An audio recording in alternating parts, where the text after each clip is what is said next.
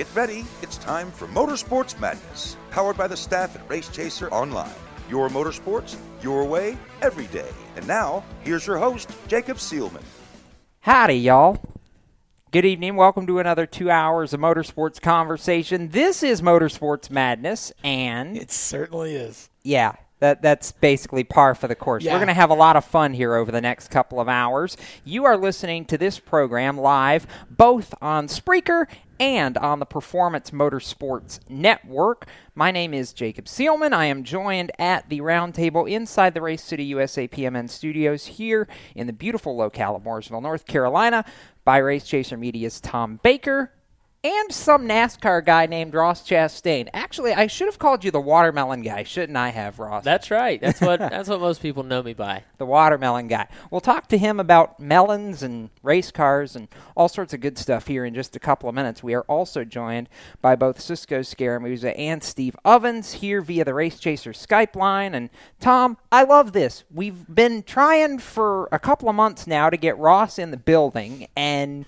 he's been so busy driving all sorts of different race cars and trucks and all sorts of good stuff that this is the first time we finally made it happen. But it's really a good time to have made it happen, considering he's had a few cup races and, of course, the full Xfinity schedule for JD Motorsports. It's been a fun time to be Ross Chastain. Well, I would assume that, but let's let Ross talk about that. How much fun has it been being Ross Chastain here lately? It has been, guys. It's crazy. It's a dream come true, as a lot of guys will say, to be at this level of the sport and to be asked to drive and wanted that many team owners asking me to drive with Johnny Davis and Gary Keller with JD Motorsports, and then, Jay Robinson with Premium. And, then when something happens, Wendell gets sick in the truck, Jay's like, I need you to get in this truck. Like, I need you to be all in on this. So, that was definitely, Atlanta going from a full Xfinity schedule over the last couple of years to going to Atlanta and running basically all three races was eye-opening and pretty much a tale of how maybe my season will go. With, I watched you that lot day. Of laps. You were a busy boy that day. Man, yeah, because I was actually down there in the truck garage earlier because we knew Wendell was not feeling well, so we were prepared for it if it was going to happen. So there aren't many drivers who have done triple duty. You've had just Kyle that Busch. one guy, Kyle Busch. Yeah, I think he's done it. You didn't get a chance to go down and ask him, did you? No. Kyle? No. Is he the only one that's – there has to be more than Kyle.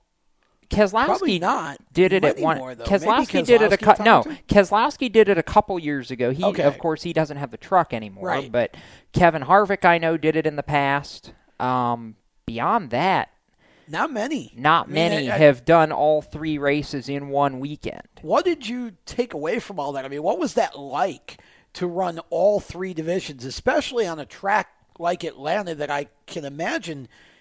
I mean, that can't be the easiest track in the world to drive because of its age and all of that, the characteristics it has. Right. What was that like for you? Well, I realized that I needed to invest in my seats because Wendell is a pretty big boy, and I passed on NASCAR stuff as far as safety-wise, but it did not fit me at all. And we got through that, but I was more sore after that truck race, which was after the Xfinity race, than I was after the Xfinity race or the Cup race on Sunday. So because you didn't fit right. Because I didn't fit. Whereas last year, the spring race in Dover, I ran all three, prepared for it, ran the truck for Bowling Motorsports, and had a seat that I had been running all year as we ran that partial schedule in the 66 truck, and then had my seats in the Xfinity and Cup car, and so that was fine. It's not a big deal when everything's right. Now I've been at Dover in a truck race when I drove for BKR, like you mentioned. Unfortunately, they're gone, but when my year there, or partial year,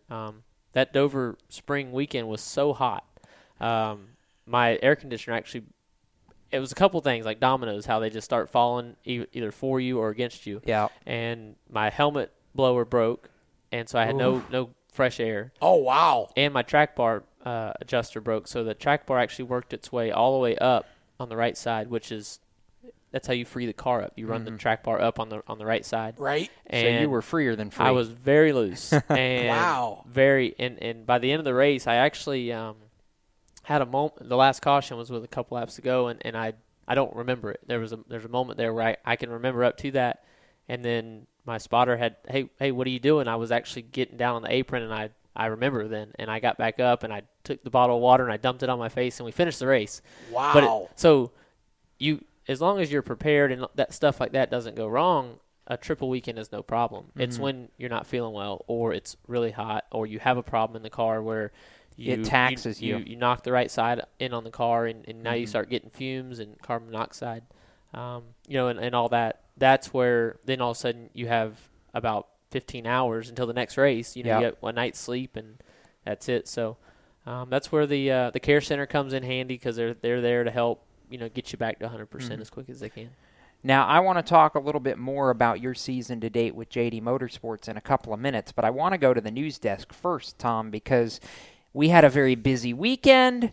We've also had a very busy day today between social media and some Harvick guy running his mouth like he's known to do. But before Kevin ran his mouth, Kevin almost won a race, except, well, the guy we were talking about a minute ago, Kyle Busch, actually won it. That's correct. So there was kind of a role reversal there. Yeah, Kevin kept beating up on Kyle for so long that finally Kyle got sick of it and was motivated and went out and said, "Hey guys, remember me? I can still do this." Yeah, that was a really interesting ending. I thought Kevin actually had a shot there.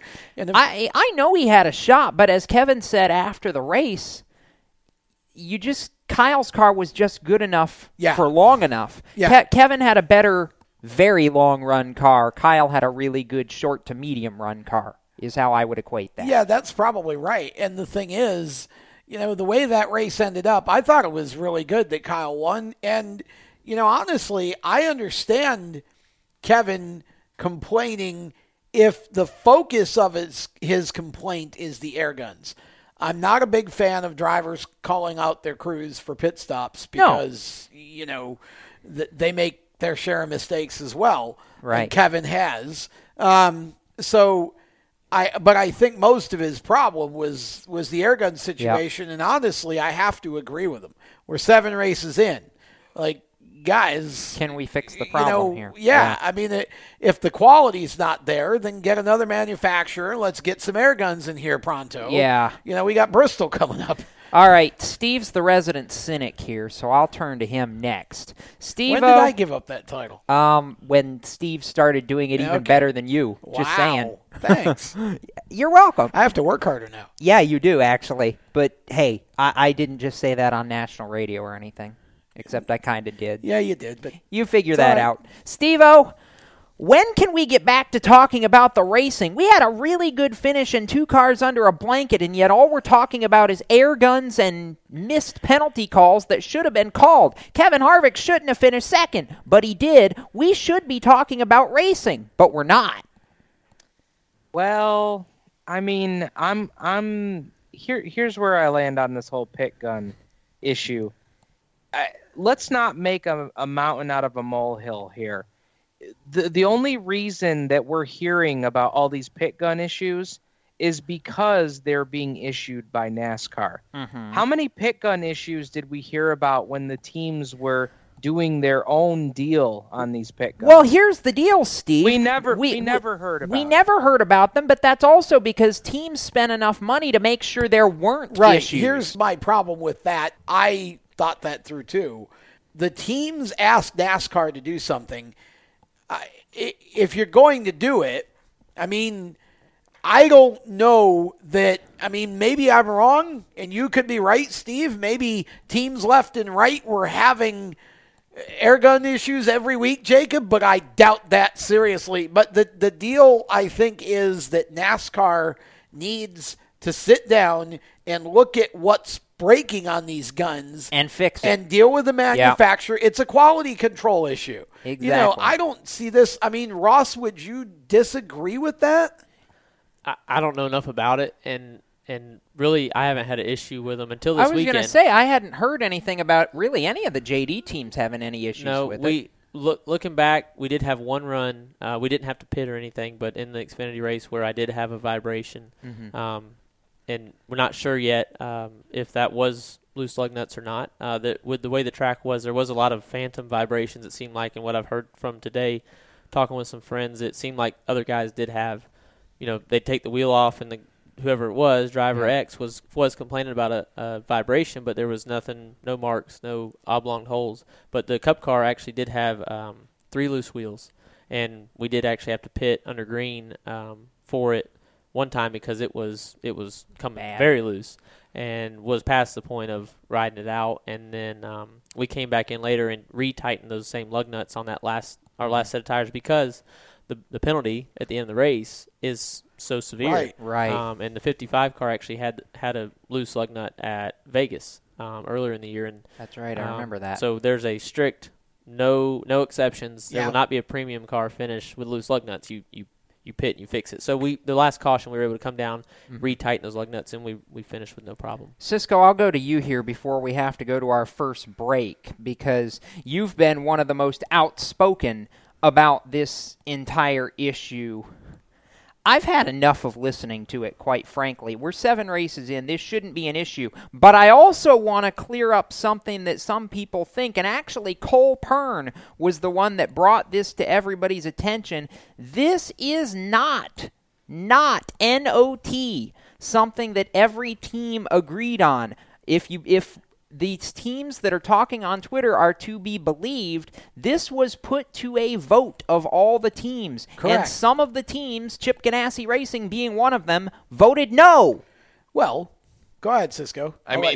Yeah, there you have it right there. I mean, this is just, you said you're sick of it. I'm sick of it. I want to talk about the race when we come back because talking about air guns nonstop, I mean, they should be tools. That's all they should be. They shouldn't decide whether or not you're going to be decent on pit road through the entire day. It's stupid. Exactly. So you know what? Screw talking about air guns. When we come back, we're going to get away from Kevin Harvick and his, quote, pathetic, end quote, day on pit road and all this other crap and actually talk about racing from Texas. You're listening to Motorsports Madness. I'm mad. We'll be back. Tune in on Spreaker and right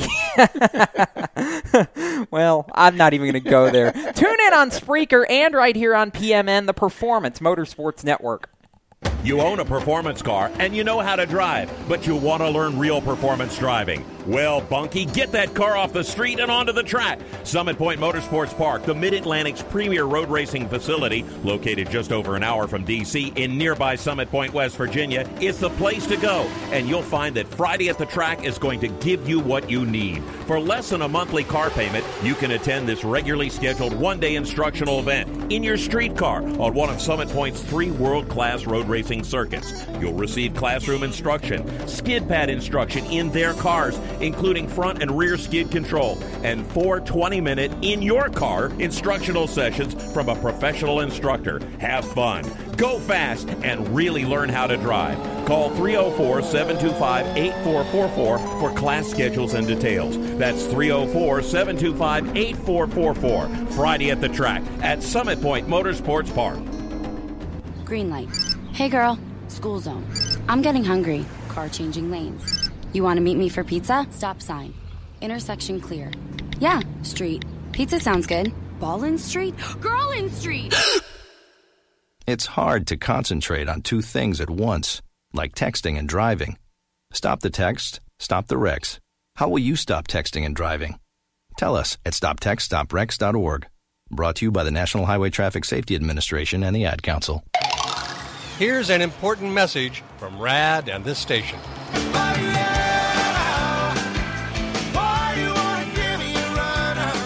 Hi, this is Bob Sheehan from Blues Traveler for RAD, Recording Artists Against Drunk Driving. I like to party just as much as the next guy, maybe even more. But the one thing I won't do after I've had a few is get in the car and drive. Don't blow it. Always choose a designated driver. Remember, music lives, and so should you. Automotive technicians and auto service trainees, how would you like to work at the beach and perform for one of the best car care centers in the nation? Louis Meineke is now looking for skilled automotive technicians to join their award-winning team. If you're a gearhead that knows his or her stuff, or a young up-and-comer that has the motivation and drive to succeed, then you need to make this call today. 302-827-2054. Lewis Meineke Car Care Center, located in beautiful Lewis, Delaware, offers a highly competitive compensation plan, great benefits, a flexible schedule, and did we mention that you're going to be working at the beach? Plus, there's a signing bonus for the right candidates. Technicians must be ASE certified and have a minimum of 6 years experience. Beginners advance at your own pace in one of several entry-level positions. But whatever you do, don't wait. These jobs will go fast. Call Tim at 302-827-2054. That's 302-827-2054. Lewis Meineke Car Care Center. Rev up your career. I'm Kaz Gralla, and you're listening to Race Talk on the Performance Motorsports Network. So we did this taping right before we came on air. We will soon have Ross Chastain's voice added to this rotation, and the watermelon farmer will grace the airwaves of PMN on a semi-regular basis. But before we get to all that, we will say that you are listening to Motorsports Madness live on Spreaker and on the Performance Motorsports Network. I'm Jacob Seelman, joined by Tom Baker, Cisco Scaramuza, Steve Ovens, and the aforementioned Ross Chastain, as we talk all things racing. And we are actually going to talk about racing right now because, well, I'm just sick of talking about all the other crap, as Cisco so eloquently said before our first break. So, the race, Cisco, between Kyle Busch and Kevin Harvick at the end of Texas on Sunday, that was fun. Yeah, I wish there could have been 2 or 3 more cars in it, but that was fun. That was two titans of the sport going head-to-head, and Kyle Busch gutting his way out on top. Yes, it was. But as much as fun as it is to talk about Kyle Busch and Kevin Harvick, I don't want to talk about Kevin Harvick and Kyle Busch. I always said Kevin Busch and Kyle Harvick. Oh, man. Nice job, What kind of Cisco. world would I that wish be? you would Oh, have. God. Then I would have been the only one that juxtaposes names on this show. No, I actually want to give 2 checkered flags to Ooh. the 43 of Darrell Wallace Jr. Yes, and the 1 please. of Jamie McMurray. Absolutely. Go for it. We'll make this an impromptu checkered flag, black flag. So, Cisco, fire away. Jamie McMurray, we talked about him, I want to say 2 weeks ago, as one of these drivers who was absolutely in panic mode. Nothing had gone right for that team. And he said as much to motorsport.com over the weekend, the fact that he said they tried some stuff at the beginning of the year, and it didn't work. So they went back to what they had from last year, and all of a sudden, bam, there they are in the top 10. Now, obviously, you know, that's not counting the 78's not in that, and, you know, a couple other of these guys. But, hey, it's improvement. And Darrell Wallace said in his post-race interview, or post-race media conference, I should say, that they absolutely needed this run in the 43. Hang on a minute. Permission to quote him here. The exact wordage was, hell yeah, we needed that. That's exactly what he said. But nonetheless, I mean, I was getting worried at this point because at the beginning of the season, they said they wanted to be a top 10 to top 15 car, and we weren't seeing that. So now we saw it. They just need to put some races together now. Mm-hmm. Can't just be this one deal. No, and he qualified top 15 too. So that speed was not a fluke. That 43 team did very well at Texas on Sunday. And he stayed out of Bowman's wreck. He was right behind that and was able to stay out of it. That was wreck avoidance 101 right there, Bubba. I had my heart in my throat for them on that one. Now, I have 1 checkered flag and 1 black flag here. My checkered flag goes to the 3rd Chevrolet driver in the top 10 who had to start at the rear of the field due to an engine change on Friday afternoon and came all the way through it to notch his first top 10 in Cup Series competition. My attaboy goes to William Byron, who did a tremendous job and surprisingly actually carried the banner for Hendrick Motorsports at the end of the day. The rookie was the top finishing Hendrick car. By one. But hey, Cisco, I don't care if it was 1 position or 10 positions. He got a top 10 and none of the other Hendrick cars did. So kudos to William for that. By 1 position. Shush. My black flag, on the other hand, and I'm taking the mantle from Cisco for this one, even though it wasn't his fault. My black flag is Jimmy Johnson. Why? It wasn't his fault, though. I know. It really wasn't his fault. And that was partially in jest. You just made Steve's night. I know. Honestly, the true black flag in that whole deal should have been Denny Hamlin, because I don't know what the heck he was doing. But Jimmy, man, something needs to go right there, like really, really fast. No, he needed to go left more. Yeah. If he had gone left more, he would have been fine. He doesn't need to go right. Would have missed it, yeah. Tom or Steve, who wants to go next? I'll go next. Okay. My checkered flag, I can't believe you. I'm surprised you went that deep in the field. My checkered flag goes to the fourth place finisher, Eric Jones. He did good. How about that young man? Finally getting a good run in the 20. Glad to see him. He loves Texas, though. Yeah, loves Texas, and he showed it. He did a real good job to finish fourth. I agree with all the other checkered flags, by the way. I'm also going to throw a checkered out for two more teams, and one of the drivers for one of those teams is sitting across from me. Yeah. Ross Chastain in the 15 team. 18th place, and Landon Castle, 21st for Starcom. Cole Witt and Gray Galding, let's just go ahead and include them, because you know what? They finished. That checkered flag just went to all the underdog teams. Yes, all absolutely. And I got one black flag, and it's not boy. Jimmy Johnson, because I actually think, I would like to have seen Jimmy be able to finish that race without incident. He had some speed. I think he would have been interesting to watch, but my black flag goes to the driver you mentioned, Denny Hamlin. Yeah. Sorry, but not a great move to make on lap 2. Well, it wasn't lap 2, actually. Yeah, it was like close enough. That was the first lap after the start of the third stage, like 178, I think. It's like still way too early to be. I mean, it was 179. I was close. It's like you look at the hole and it kind of exists, but it really didn't. And, in fairness, it probably was part of a racing incident, but you got to keep your car under you, and Denny should know better. He's been in enough of those. I mean, the sad part is I thought he could have actually factored in. Denny? Yeah, I think so too. But and Keselowski, was taken out in that, and several other cars ended up with damage. Yep. Steve-O? Checkered flag goes to Kevin Harvick because, after trying to, throw the whole race away several times, he's able to come back and get a strong second-place finish, climb out of the car, and say, "That was easy." And then after that, my black flag is going to go to the old Texas choo-choo. Chugga, chugga, chugga, chugga. Choo-choo. Guys, that race was kind of a snoozer for me. I don't like repaves. Give me Atlanta. Give me Atlanta. Give me anything than a repave. I was looking for a little bit more out of yesterday. That was harsh. Gosh, Steve, were you and I watching the same race? I actually thought that was a pretty good race for Texas. Yeah. Well, for me, guys, it was disappointing to see what I felt like was the superior car get within 3 car lengths, and that was it.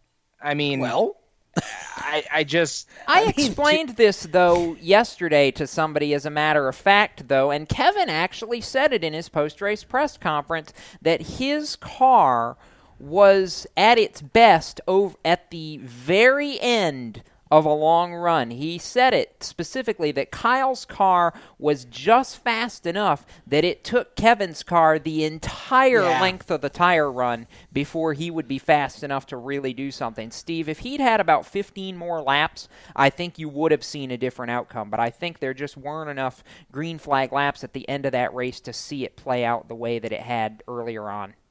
Well, and my contention would be, yes, maybe he needed more laps. He also needed another line. There's nothing we can do about that. I will be much happier when this racetrack has a couple more years and more races on it. Sure. And the line opens up. Yeah. Naturally, without us having to run the tire dragon and spend all week long leading up to the race arguing about where they should be putting the tire dragon. I mean, I'm over that conversation. at the end of the day, though, the lap distance is set. This isn't EA Sports. I'm not Michael Waltrip, and we're not going to give you 5 extra laps to see if you can catch the leader. Your car's got to be good to the end of the race. Okay. Fair enough. I was going to say, Jacob, can we all agree on one checkered flag for Stewart Haas Racing? Good I mean, grief, my yes. gosh. They're unbelievable right now. Talk about a team that's on fire. If it wasn't for Denny Hamlin, Eric Almirola would still be the only driver in the Cup Series to have finished in the top 15 in every race this season. Just saying. Perhaps, anyway. Well, coming into Texas, Eric was the only driver in the series that had. Assuming that everything else would have played in his favor, yeah. Tom, they were so on fire yesterday. They had pit crew guys jumping over the wall. It was so hot down there on pit road. Or falling over the wall, wow. which leads me to the whole point in regards to, Steve, your checkered flag for Kevin Harvick. He did overcome a lot. He had a loose wheel at lap 135. He was then assessed a penalty for too many guys over the wall during his pit stop at lap 237 when one of the crew members literally fell over the wall trying to keep a tire from being uncontrolled. So that was going to be a penalty one way or the other. There was no questioning that. It was either going to be an uncontrolled tire penalty or, well, you saw what happened after that. But then Kevin caught a break, courtesy of NASCAR, who should have called Tom an uncontrolled tire penalty on his final pit stop with 44 to go. Except they missed it. They dropped the ball. They screwed up. So Kevin got away with one. Yeah, and I think he kind of knows that. That's why I think after the race. Yeah. Because right after the race, it was all about pathetic pit stops. And NASCAR and the air guns. The air gun didn't really come into play in the TV interview. Yes, it did. In his Fox interview, he specifically said the air guns. Yeah, but not the first one. The one I saw, he didn't mention the air guns. He just talked about 2 pathetic pit stops. Then he elaborated later on, the fact that it was the air guns. And I think it kind of sunk in that, or somebody must have told him, you kind of got to break. Don't whine about finishing second. Just focus on the guns. The fact is that I don't think the air guns were the reason he finished second. But certainly, like we said earlier, legitimate issue. Yep. I hope they can figure it out quickly because I hate seeing teams lose time because of that. To quote our good friend NASCAR Chasm, Kevin Harvick now has Jimmy Johnson's golden horseshoe so far up there, he burps and it sets off a metal detector. Wow. Does this mean people are going to start saying, oh, well, NASCAR's just throwing all the races for Harvick to win now? Is this the world we're going to live in now? Doubt it. Seriously doubt it. Just saying. No. We're going to take a break, and when we come back, we're going to talk NASCAR Xfinity Series racing with the guy who was in the Xfinity Series race as well, Ross Chastain, on Ross Chastain's day at Texas on Saturday. After this, you're listening to Motorsports Madness live on Spreaker and on PMN, the Performance Motorsports Network.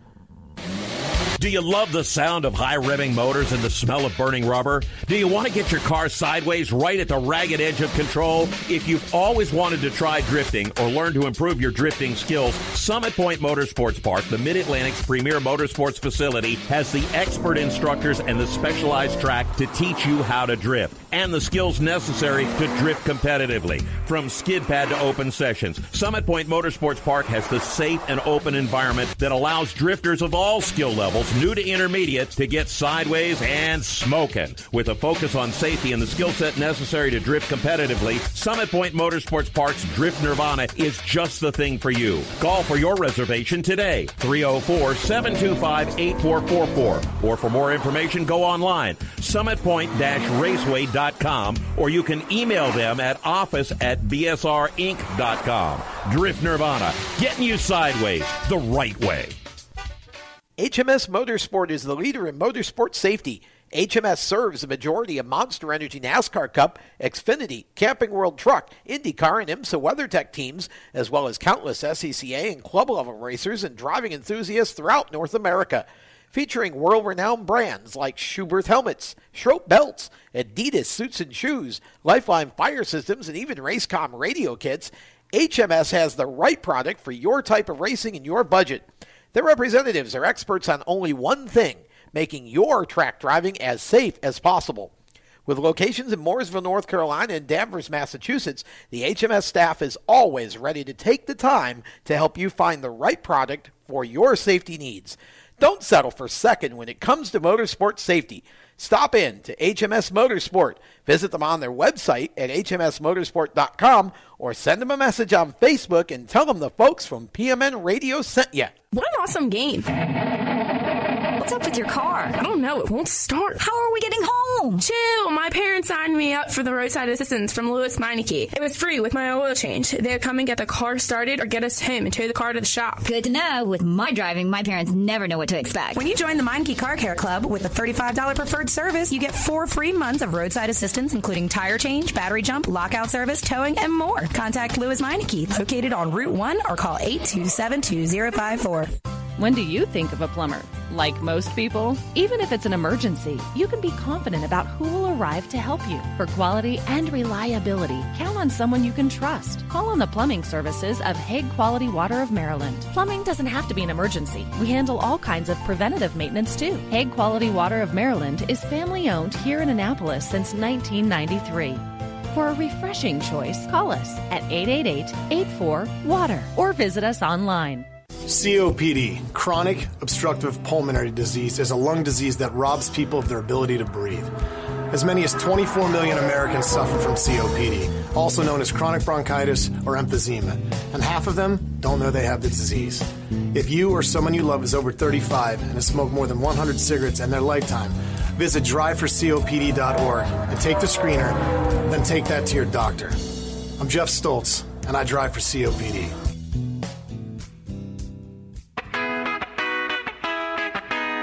Hi, I'm Matt Tift, and you're listening to Race Talk on the Performance Motorsports Network.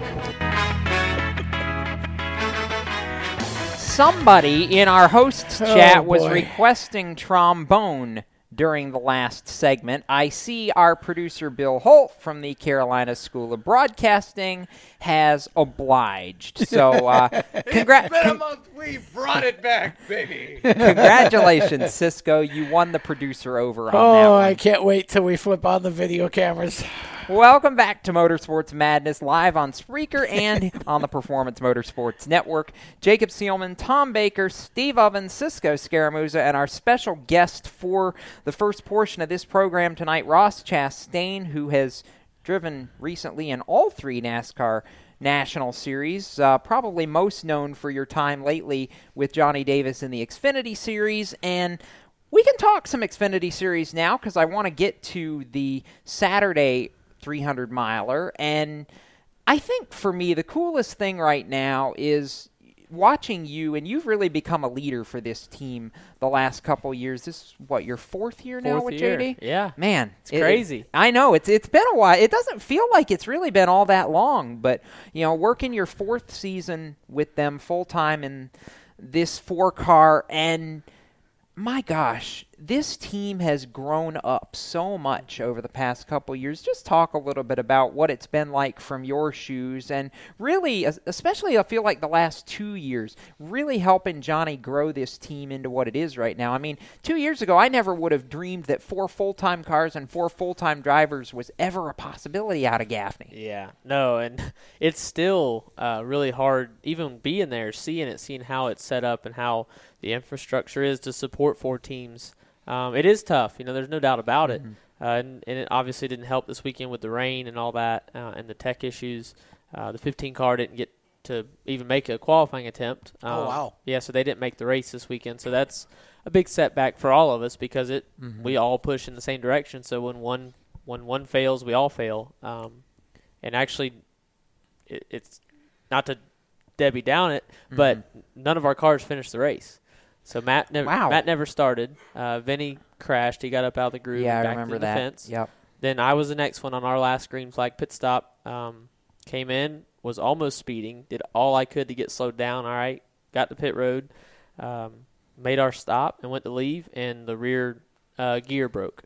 So just a mechanical. Just a thing that's going to happen. It was really cold, concrete pit boxes, and I wasn't the easiest on it, but those things are made for 1,200 horsepower drag cars, so they're that style we're in. So it was just our time to break, unfortunately. So we were out there with 40-something laps to go, I think, and then Garrett was out, and we made the comment that, well, at least Garrett will finish. He's going to have a top 20. It's going to be a decent day for him. And, of course, about the time you open your mouth. And I had actually walked down to the cup hauler to change, because that's where I had changed, and I was coming back, and I saw him pushing Garrett's car in, and I was just like, man, what a day. So Johnny was already gone. I think he got out of there earlier once it was started going downhill, and we were all just there loading up like, man, like these are the days that you're going to have, but you just got to get through it, and you got to just keep pushing. So they were back in the shop today, just digging away. Luckily we won't run these cars again until for a bit. Now that the mile and a halfs are done for a little while, so getting our Bristol car ready, and then we'll probably turn that around, take it to Richmond, and just trying to push 4 teams and trying to help. Like you said, whenever I came there, one of the big selling points for me was Johnny and what he had done and being in it so long, but Landon. Like you mentioned, Landon running Landon was, being there for StarCom this weekend, but he was at Johnny's at the time, and he had already been there a year or two, and had worked with Mike, and then Mike moved out, and Landon was the guy. And I just came in just to learn from Landon. I just, we were actually, the original plan was run the first 5 races, go through the West Coast swing, and probably come back and start in Park. I think Bristol was the next one on the schedule. We were supposed to start in Park that starting after the West Coast swing, wherever that was. We got done at California, and we were like 20-something points ahead of Landon in driver and owner points. And Johnny's like, to the team, like, I can't make this 4 team start in Park now. Like, we have to race because they're ahead. And Landon missed, I think he had 2 conflicting dates with the Cup schedule the way it works out, 2 or 3.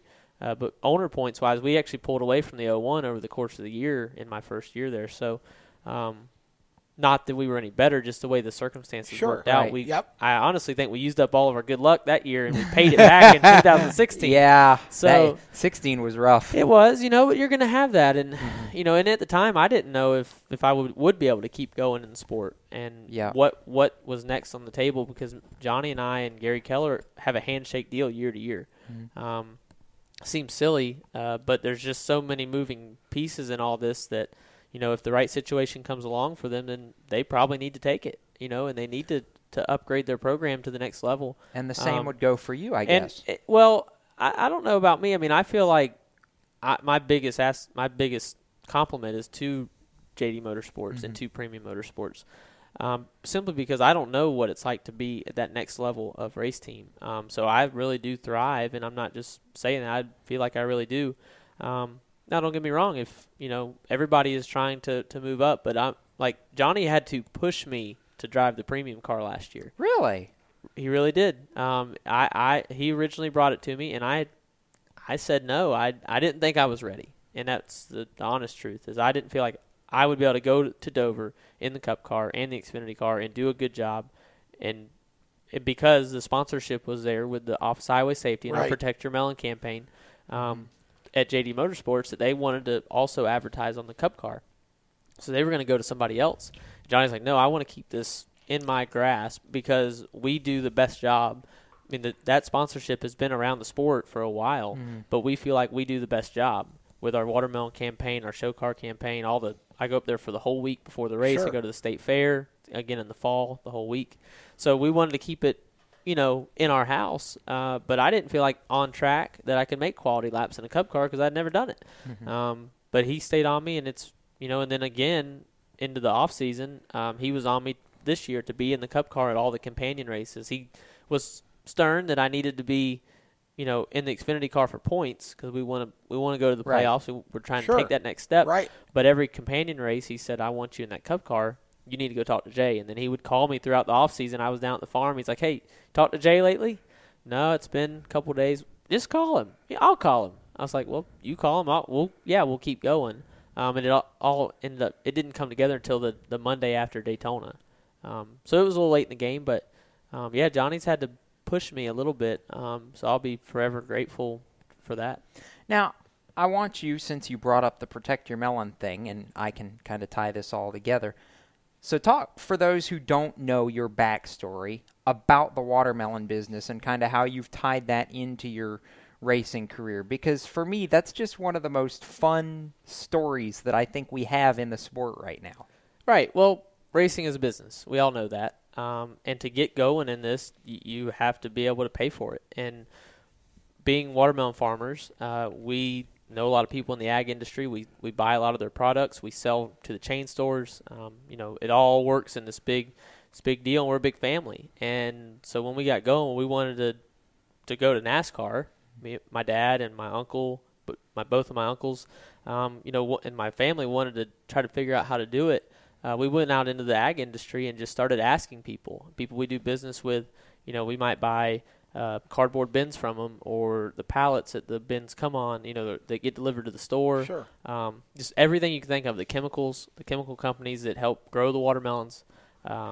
It's a tough world, and it takes a lot of stuff to make make watermelons grow. So we went out and just started asking and putting together proposals and Googling proposals. How do you put together a sponsorship proposal?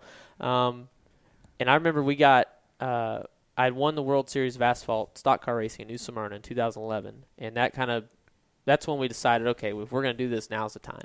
Because that's a really big deal down there. It is, absolutely. And they had the limited late models in. We didn't run the supers, but it was a big deal, even the people we were racing against. Yeah. So we put together a proposal to pay for the first race. We were going to go to Indianapolis Raceway Park, to IRP, with Stacy Compton, and had a few more races penciled in, but wasn't sure to see how that first one went. And we put together at another farmer's house, one of my dad's best friends, and because he had a nice computer we could get on, and we didn't have one. We had a kind of computer, but it wouldn't do what we wanted to do as far as the artwork to put on the truck. Right. So we wanted to have some mock-ups done, so we were doing it ourselves. So we got done, and we had 17 sponsors to pay for that first race. Wow. That's awesome. And he said, we got done, and we're so proud, and we had put it all together, talked to them. Yep, they all committed the money. And I said, okay, there's one race. Like, there's 20-something truck races in a season, and there's 30-something, back then it was nationwide. Like, how are we ever going to do this? So as high of a high as it was to, know we had that first race sold, looking at it now, at that point, knowing what we were up against, we almost, decided to stop, because there was no way you could ever sell that much with the amount of money we were able to raise. So it definitely took a lot of people and a lot of different companies, a lot of just business-to-business stuff where we could leverage the farm to say, hey, we're going to be doing business with you for a long time. We've been doing business with you ever since we started. How can we make this work? We want you guys to be a part of this racing program to promote watermelons. And that's what's so cool about it, is you never knew that there was that many people behind the scenes helping pay for it, because everybody was pushing towards watermelons. Right. Because all watermelons are created equal in the sense that nobody promotes their brand of watermelon. Mm-hmm. Everybody just promotes watermelons. And so when you see the queens come around, that's a combination of all the farmers, all the shippers, and all the chain stores paying to send that queen out to promote watermelon, to educate people at the grocery store, to teach the moms, that are buying the groceries how to pick a good watermelon. No, that one's not good. It's okay. You can say it's not good. Here's a good one. Here's how you know what a good one is. Because we want people to be happy with them, and there's going to be bad ones, just like there's bad products with anything else. So, all right. So we're gonna grab a chance while Ross takes a breath here, and we're going to take a breath of our own. Bill's going to take us off to a commercial break, and we'll have more with Ross Chastain and a little bit more about the NASCAR Xfinity Series race that, oh, by the way, Ross was in it, Ryan Blaney won it. We'll mention that on the other side of this business. You're listening to Motorsports Madness live on Spreaker and here on PMN, the Performance Motorsports Network. Okay, so Sarah, I'm dropping you off at Emily's? Yep. And Josh, you're going to? Soccer, Dad. Soccer practice. Right. Oh, by the way, I just wanted to let you know when I pick you both up, I'll be wearing my short shorts. What? No! Yep, and my dorky dad hat, and I'm going to do my dad dance for all your friends. They'll love it! Seriously? Why? Because I like my short shorts. Of course, I could be talked out of it if you guys would just buckle up your seatbelts without giving me a hard time. It's important to get your kids to buckle up for safety, no matter what it takes. And sometimes, all it takes is your parental powers of persuasion. Okay, we're buckling up. See, all buckled. Good choice. I'll just have to do my dad dance at dinner time. What? No! Do what you have to make sure your kids are wearing their seatbelts, even on short drives. Never give up until they buckle up. A message from the National Highway Traffic Safety Administration and the Ad Council. Visit safercar.gov/kidsbuckleup for more information. Parents, your son or daughter has had their license for a while now, but you want to make sure they're prepared for any situation they may face on the road. High school driver's ed doesn't teach them to drive defensively. They need to be prepared for any highway emergency. For less than a month's insurance, and a whole lot less, BSR instructors at Summit Point Motorsports Park in nearby Summit Point, West Virginia, will teach your son or daughter how to respond instantly and positively to unexpected situations on the road. BSR's specialized accident avoidance training teaches swerve to avoid maneuvers at highway speeds, ocular driving, which focuses driving attention on ways to avoid accidents, vehicle dynamics and feedback, skid control and skid recovery, threshold braking on straights and progressive braking on curves, and off-road recovery techniques. This is stuff driver's ed simply doesn't teach. So call BSR today, 304-725-8444. Give your kid the skill set needed to drive safely and responsibly on the highway. That's 304-725-8444. This is a test to find out if you know it all when it comes to children. Name one of the leading killers of U.S. children age 1 to 13. What's the best way to protect children in a car crash? At what age and size should a child start using a booster seat? Don't assume you know it all when it comes to car seats for your child. Go to safercar.gov/the-right-seat and know for sure. Brought to you by the National Highway Traffic Safety Administration and the Ad Council. Hi, I'm Noah Gregson, and you're listening to Motorsports Madness on PMN, the Performance Motorsports Network. Welcome back to the Madness. Jacob Seelman alongside Tom Baker, Steve Ovens, Cisco Scaramouza, and our special guest, Ross Chastain, here in the Race City USA PMN studios. Reminder that you can listen to us in a myriad of ways. There's your word for the day, Tom. You knew I would slip it in eventually. Today's word of the day is myriad. You can listen to us on the PMN radio app on your smartphone. I will recommend during the next break, if Ross hasn't already done it, it's free. Go to your app store and download it. All right. Because we are here every Monday and Thursday at 7. You can also listen to us on the Spreaker app. That is S-P-E... No, S-P-R-E-A-K-E-R. I knew I was missing a letter. Spreaker. Spreaker. The Spreaker app. R-E-A-K-E-R. Well... That goes to show you my English. That's also a is not free good. download. Yes, so that's pick also free. Pick your poison, either one. PMN Radio's exclusive PMN Spreaker app. If you download the Spreaker app, you just have to search Race Chaser Radio. 3 words, Race Chaser Radio. That brings up our RSS feed. Yes, this plug brought to you by all of us at Motorsports Madness. Yes. Because we want you to listen. And we're also on iTunes, iHeartRadio, and Google Play and as well. Soon to be Spotify, I believe. Soon to be Spotify and TuneIn. Woohoo. Yep. PMN's already on TuneIn. Yes, but now our feed will be on TuneIn if you just want to check out our shows. All that said, subscribe somewhere. Yes, subscribe somewhere and that keep way you listening. can listen at 3 in the morning if you want. Why you'd want to hear me at 3 in the morning, I don't have a clue. But any of us at 3 in the morning, I don't know that any of us are entertaining at that time of night. Usually, I'm yourself. Jeez, I can be the midnight caller. That was a great show back in the day. Never heard us broadcast. Gary Cole's original best role. Let's get back on track here and keep talking about the Xfinity Series. And Ross was talking before the break about the watermelon industry and how all that came together to get you started. And for me, I think the biggest break, besides you getting hooked up with Johnny and helping to build that team, I think back to really when I first started paying attention to you was the partial schedule that you got when Brad Keselowski took a chance on you and you got to drive the truck for a handful of races a couple years back. That, to me, was the moment where my eyes kind of opened. I was like, this kid's pretty good, because I felt like your first time in true top-tier equipment at the national level, and good grief, you didn't disappoint. And I felt like I know you've said it, too, before, how much you learned from Brad, even during the short time that you were with him. Yeah, I did. looking back, honestly, I don't know if I was ready for that, but I don't know if you're ever ready. Just like I said, I didn't think I was ready for Cup. I'm still learning. If I could go back and, every racer could say this, if you could go back and run a race again, you would do better. Yep. So at that point I had 5 races in 2011 sporadically, highlighted by my first race at IRP where we finished 10th, 2 spots behind Cole Witt, who was in the team truck. He was in the Red Bull or maybe the Fuel Doctor truck at that time, but he was it was Fuel Doctor, really high, performing well, sitting on, qualifying first a lot, running up front, should have won a couple races.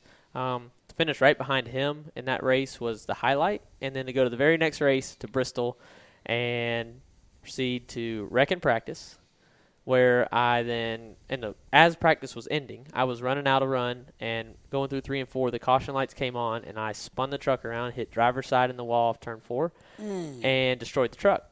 I pulled down into the garage, or where the haulers were, because you're there on Wednesday night. They're in the fall or the summer, and so you're there by yourself. Right to the hauler, I look at the guys as I'm pulling in. They're just devastated that we just crashed. We had 2.5, 3 hours before the race started. You still had to qualify. It was terrible. So I start punching the dash of my truck because I'm upset, forgetting I have an in-car camera. It was not good. Oh, boy. I had to do a lot of damage control after that. I bet. Yeah. And live and learn. So went on, ran a couple more, ran 3.5-mile races to keep getting my feet wet with Kentucky, Texas, and Homestead. And then ran Bobby Daughter's truck full-time in 2012. With SS Greenlight. So even with that, putting all that together, what I learned still going to BKR, I don't feel like I was ready. But by halfway through the year, we did start to click because that second team had just been formed. It was a one-truck team before that. They brought in, they hired in all new guys. I signed my contract with them because I actually did have a contract with them. That's, I think, the only team maybe that I've ever had a contract with.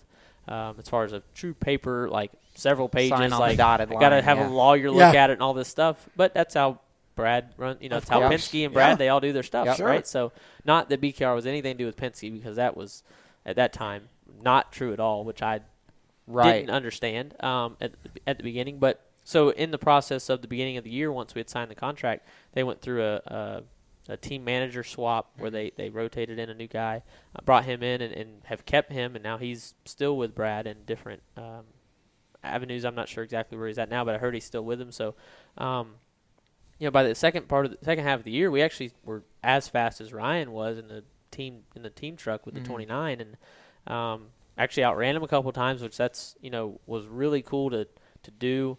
And by the end of the year, we were consistently faster.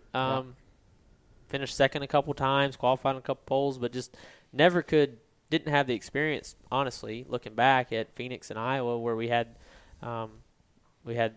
the fastest truck at Iowa by far and just got out-strategized. And in Phoenix, Eric Jones just outraced me at the end. There's no way around it. He just got more out of his truck.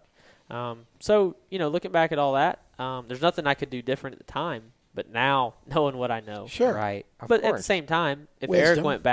Eric went back, he would be that much better as well. Of course. So, absolutely. I feel like my year at Bobby Daughter's was probably bigger for me, getting in the rhythm of running that many races on a national circuit, knowing TV cameras are always on, mics are always hot. Yep. Like you needing to watch what you say and just be genuine and all that. But just learning how to race on these big tracks was a big learning curve. And then, sporadically running around 2014 from team to team, getting fired at the beginning, getting told I should go back to the watermelon farm because that's all I was good at by a team owner. Wow. Just stuff like that goes on, and finding a way to survive at the time and land on my feet at Johnny Davis's. You have landed on your feet well, and I'm going to use the fact that you talked about Blaney to tangent for just a second, Tom. And I'm not going to spend much time on the Xfinity race itself because, well, it was kind of a beatdown by the guy that Ross mentioned. But it was the Ryan Blaney show. All I will say is Team Penske's 22 car has won 3 straight Xfinity races with 3 different drivers. The first time that has happened by one car since Joe Gibbs Racing in 2008 when the 20 car did it with Kyle Busch, Tony Stewart, and Denny Hamlin at Mexico City, Talladega, and Richmond. And I didn't even have to look that up. I was going to say, he wasn't reading that when he just said that, No. by the way. He was looking right at you. Oh, you'd be surprised. This is our resident stat boy. Wow. Yeah. Now, so he knows stats that stats don't even know.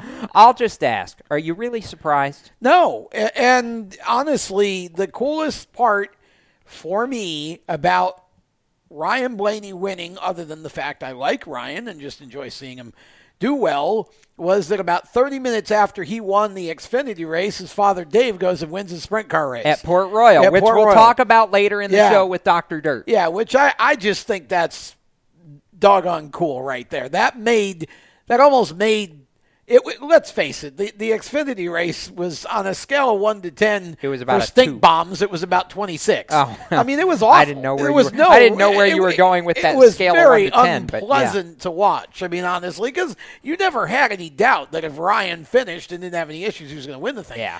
But to have that happen. Yep. Makes that worth it because those moments are cool. That's for sure. I try to explain to non-racing people all the time why I like racing so much. That's why. Yes, it's because absolutely. Ryan's at Texas winning an Xfinity race and his father's in a sprint car race at Port Royal, trying to win that at the same time. And those moments happen. You don't see that very often in football or baseball. And what was so funny about that is usually Dave gets all bummed out anytime that he can't be there to see Ryan win. Yeah. This was the one time where I think Dave was pretty okay with not being there when Ryan won, because Dave went out and won in the Pete Grove 70 car, which, like I said, we'll talk about that later in the second hour. I want to get back to Ross in the few minutes more we have here with him in this first hour. So, real quickly, kind of recap. I know you're still new somewhat in the premium car, but what differences have you felt adjusting to the Cup car compared to what you've been used to in Johnny's Xfinity car? There's no comparison. I mean, first of all, the level of competition. We all have heard it, and you know anybody gets the Cup, and I'm not talking about myself because I feel like I have so much to learn. Mm-hmm. But those guys are all so good, and they put their cars on their marks every lap for 500 miles. Mm-hmm. And that's something I've had to really diligently work at in the car, where I'm more reacting to what the car is doing than kind of steering it where it needs to go. This weekend after the first practice, Jay asked me with our team manager Scott Eggleston what he'd already asked Scott, and then he asked me what are 3 things we could improve on as a team. And I told him that I wanted to preface it by saying I didn't know enough about the cars to tell him that. Obviously I want to go faster. I want more speed. I want more grip. I want a bottle of grip, to pour on each tire. But but honestly, a driver with more experience could probably steer him in a better direction. And he said, well, that's not an option. So what's the next thing? That means a lot. Cool. That means a lot to me. That's cool. People can say what they want. I feel like I'm the guy at Premium Motorsports to lead them ahead now and to try to figure out how to make our cars better. I mean, much like you've done at JD. Right. And why I'm the guy, I don't know. I don't know what to tell them other than I can give them feedback on what I'm reacting to with what the car is doing. But, seeing the data with my car and then against Reed's car with the 55 being very similarly built has helped me a lot. I've asked them to bring a second car as much as they can financially feasibly do, where I can see true data between 2 sister cars with 2 sister setups and see what Reed's doing, where he's lifting, and actually he felt like I was doing a better job in that first practice session by using less brake in turn 3, for example. He was using about 50 pounds more brake for a longer time, and I was making better lap time, and he felt like he was going to change that for Saturday. Well, we didn't get on track, but for the race, he was going into the race with that thinking of more emulating my line with gas and brake inputs than his own, which I was like, I don't know why you're going to copy me. I don't know what I'm doing. Well, but again, it just goes to show that even the one with less experience can actually make positive. That's when you figure it out, yeah. I guess. I mean, Reed's been around a long time, but you obviously have found something there and tried something that worked, and that's pretty neat. Now, That's got to feel good. Before we finish this first hour, Ross, and let you get on your way, obviously, as you've referenced, there's a lot of people that have helped put your cars both in the Xfinity Series and the Cup Series now of late on the racetrack, and want to give you a chance to shout out to as many of them as you can fit in a breath or a couple breaths here. Well, easy now. I can get long-winded. Hey, we know. It's okay. All right, man. But who do you need to thank, Ross? You guys know. Name them all. You see it with JD Motorsports. The Flex Seal folks are awesome. Yes, they are. Yes. They sponsor all 4 cars a lot of times. Yes. That's unprecedented. I think that's the first time it's ever happened in the Xfinity Series. I would say. And so that's just a testament to how they operate, and to actually know Phil Swift and to know his family. And I love the commercials. Right. So beyond the commercials, Phil can be that crazy guy because he actually owns Swift Response, who owns Flex Seal. Like, he owns Flex Seal and he promotes it. He doesn't hire somebody in, and he's not a guy hired in to promote it like you've seen other people in the past. I want to see him saw one of your cars in half, put it back together, and you go out. Easy. Now, Smithley did put a car back together at Daytona a couple years, 2 years ago. Yeah, I remember that. They made a little video about that. Not a little. They did a big production deal in the shop. Had like 10 million something views online. It was crazy. It was all over the place. So, so it's people like that. And then now leading into the spring, we will have the watermelon car. The Florida Watermelon Association will be on the Xfinity car this weekend in Bristol, again in Charlotte and Homestead. And they'll actually be doing their first Cup race with Premium at the Spring Dover race. That's awesome. In conjunction with the Protect Your Melon stuff. There you go. The Sunday race will be all about Florida watermelons, the Cup race there in Dover. So, actually, my family, we started harvesting yesterday. They cut some. So my dad was actually, I talked to him last night, and I said, what do you think? He's like, I didn't see any of the race. And he goes to a lot of races, and he listens on the NASCAR app where you can listen to the radio. He had that playing, but he didn't actually see any video of it until I guess this morning he watched some of it. So we're harvesting and shipping out of South Florida. So a lot of your grocery stores, I know for us up the Eastern Seaboard, will be Fresh from Florida watermelons, which unfortunately, like Fresh from Florida, was a sponsor in the sport. And they have unfortunately cut their marketing budget for NASCAR for the time being, but when they do get all their budgets worked out, we are a Fresh from Florida farmer first of all, so on the agriculture side. But I want to represent them, and I will. I'm telling you this today. One day I will represent Fresh from Florida in NASCAR. You heard it here first, and folks. That's right. And we've worked at that for several years, really ever since I got started in that. What I was talking about earlier, that first marketing deck. That was a part of it. We couldn't do anything with them, but we had them. We've been talking with them, and just because we're Florida farmers and we've been there for a couple of generations now, growing vegetables all over the state. So, it's there's a lot of people involved, and above all is Johnny Davis, Gary Keller, and Jay Robinson. Now, I want to make sure that I get this shout-out on the air before you get out the building, that you came in tonight wearing a Chad Chastain 36 shirt. So shout-out to your little brother. Support little brother. Yep. That's right. Go Chad. He's full-time working at the farm and just finished up his pilot's license. So that's awesome. He's flown me around in a little airplane, little single engine. So I couldn't do that. I don't understand how he can – how pilots operate airplanes. I don't understand it, and I don't want to. So, he's going to keep working towards that. And he still does some racing down there around Florida. Pro Trucks? Yep, the Pro Trucks. So all right. that series is coming back. It's thriving. They had a really big race Easter weekend, had a really good turnout of fans and everything. So, you guys know Florida, you can race all year. Really, we race more in the wintertime. Yeah. And the smart promoters and track owners shut down during the summer. Yeah. If they're smart, mainly because we're trying to harvest and sell watermelons, so we never could race in the summer anyway, growing up. Yeah. But the wintertime seems to be the time for Florida to go racing. We just burned another half segment.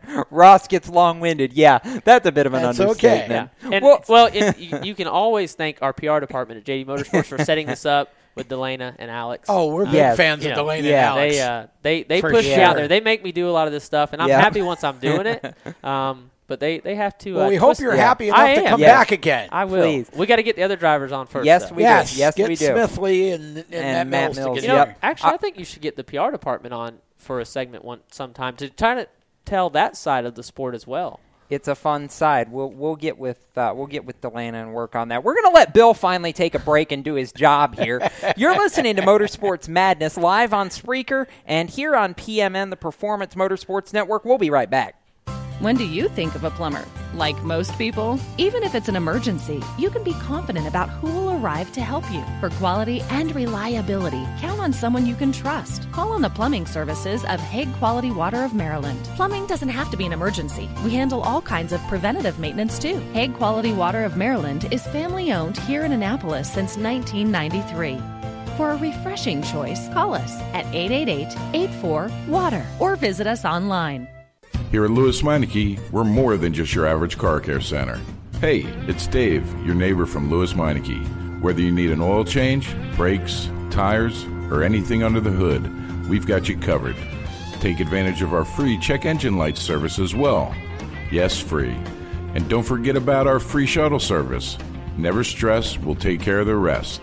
On with life. Give us a call at Lewis Meineke, 302-827-2054. Every 30 minutes, another innocent person is killed due to a drunk driver. My best friend. My brother. My poor grandchild. My sister. My father. My husband. My mom. My mommy. Well, I've been afraid of changing, 'cause I've built my life around you. Stop these tragedies before they happen. Don't drink and drive.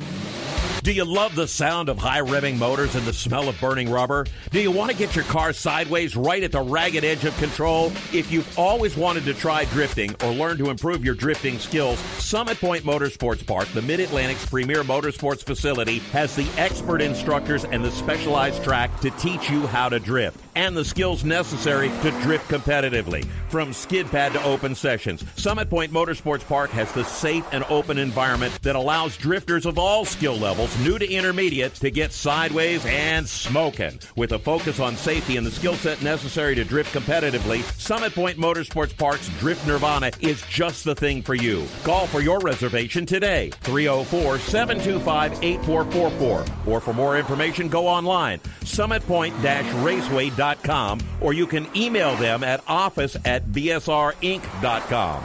Drift Nirvana, getting you sideways the right way. If you own a gun, you have a full-time responsibility. When you aren't using it, be sure it can't get into the hands of curious children, troubled teenagers, a thief, or anyone else who might misuse it. Your family, friends, and neighbors are all counting on you. Remember, always, lock it up. For more information on firearms storage safety, visit ncpc.org. This message brought to you by the National Crime Prevention Council, the Bureau of Justice Assistance, and the Ad Council. Hide the kids. It's time to get dirty with the Race Chaser Online crew. Here's your host, Jacob Seelman, with Turn 5 Live's curator of Casa de Pork Chop, Stephen Evans. All right, so I had a plan in my head, and I'm going to redirect said plan only because, well, we decided dirt. And the fact that the clock is broken and Ross got long-winded, and now we're all confused. But it was great. So it was great. It was great to have Ross in the studio and finally be able to really talk to him. And, absolutely. You know, it's drivers like Ross and teams like JD Motorsports and Premium Motorsports that really keep the sport going for the common. That's what this sport's That's about. Right, yeah, so, exactly.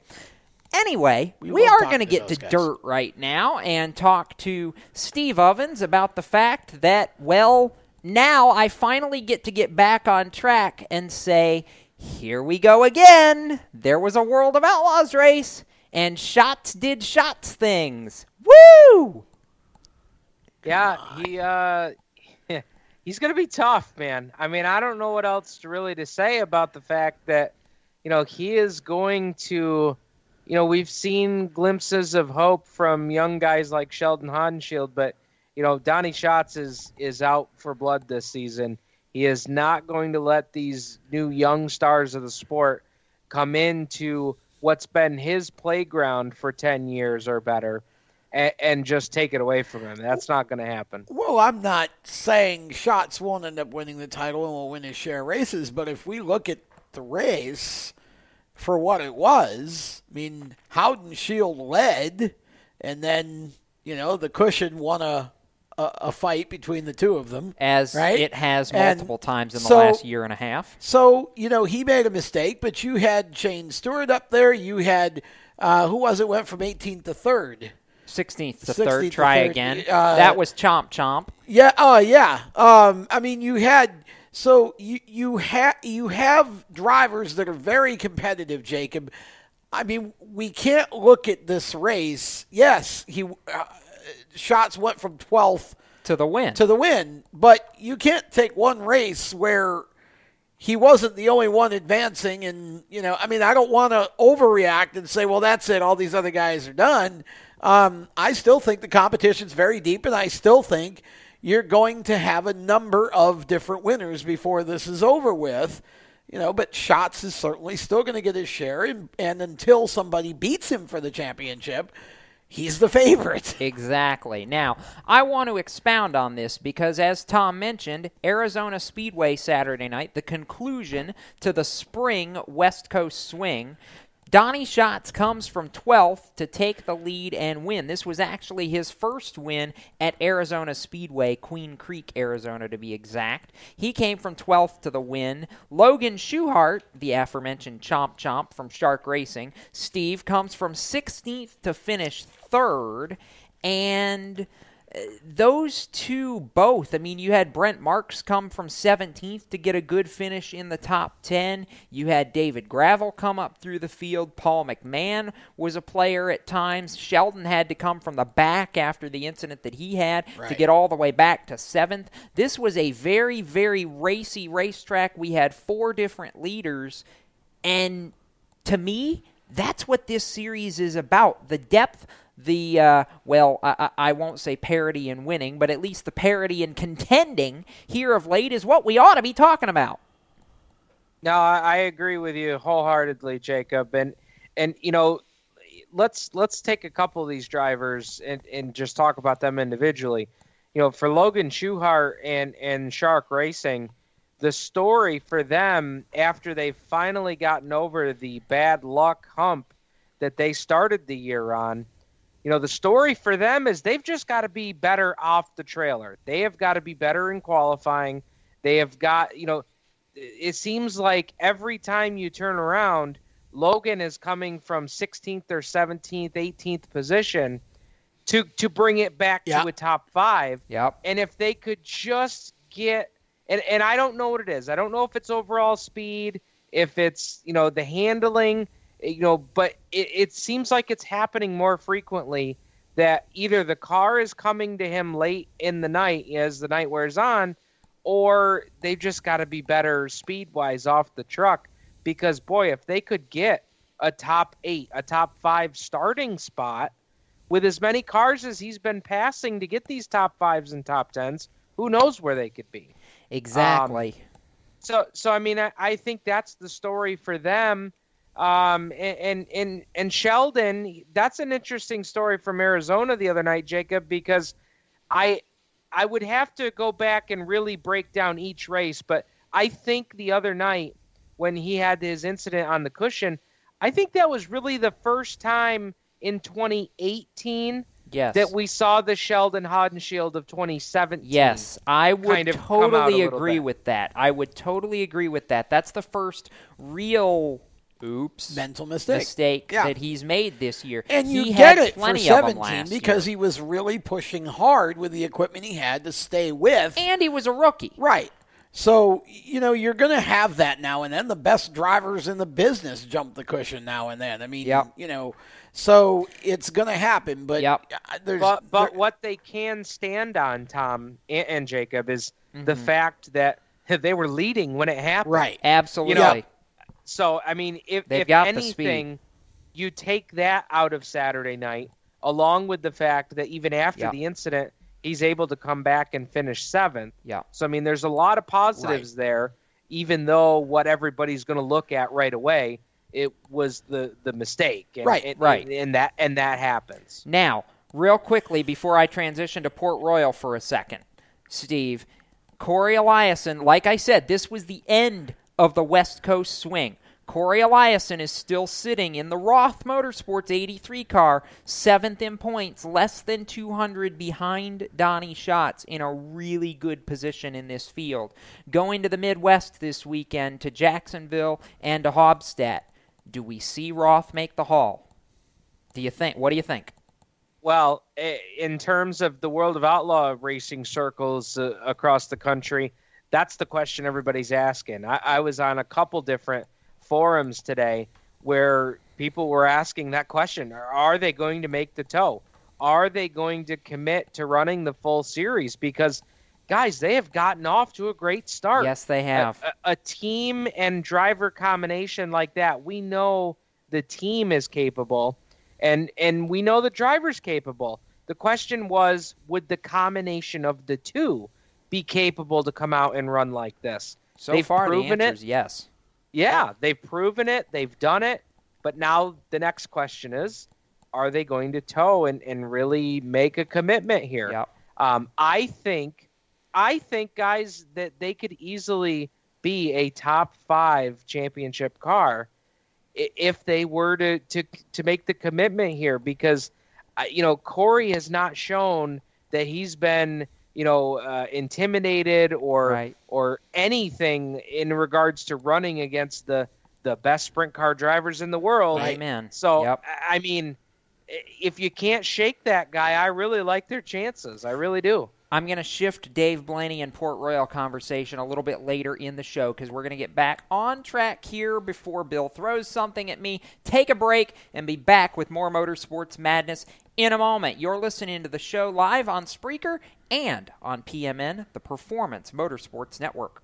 You own a performance car and you know how to drive, but you want to learn real performance driving. Well, Bunky, get that car off the street and onto the track. Summit Point Motorsports Park, the Mid-Atlantic's premier road racing facility, located just over an hour from D.C. in nearby Summit Point, West Virginia, is the place to go. And you'll find that Friday at the Track is going to give you what you need. For less than a monthly car payment, you can attend this regularly scheduled one-day instructional event in your street car on one of Summit Point's 3 world-class road racing circuits. You'll receive classroom instruction, skid pad instruction in their cars, including front and rear skid control, and 4 20-minute in-your-car instructional sessions from a professional instructor. Have fun, go fast, and really learn how to drive.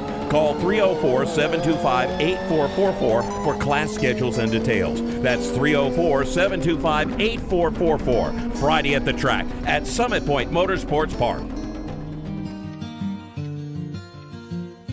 Every 30 minutes, another innocent person is killed due to a drunk driver. My best friend. My brother. My poor grandchild.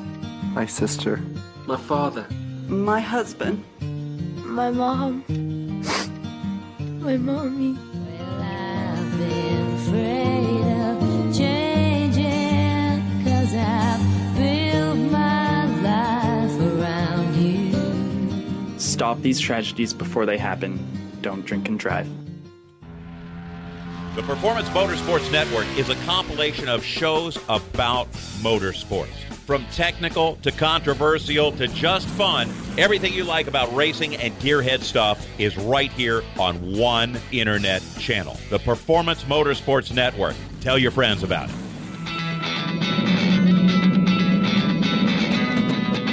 Hi, I'm Reed Sorensen.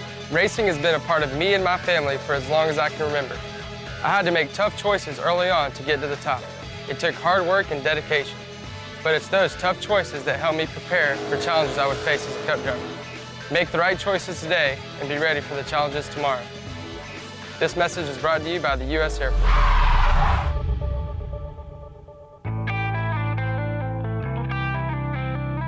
Hi, I'm Chase Cabrey, and you're listening to Race Talk on the Performance Motorsports Network. Now, back to the show.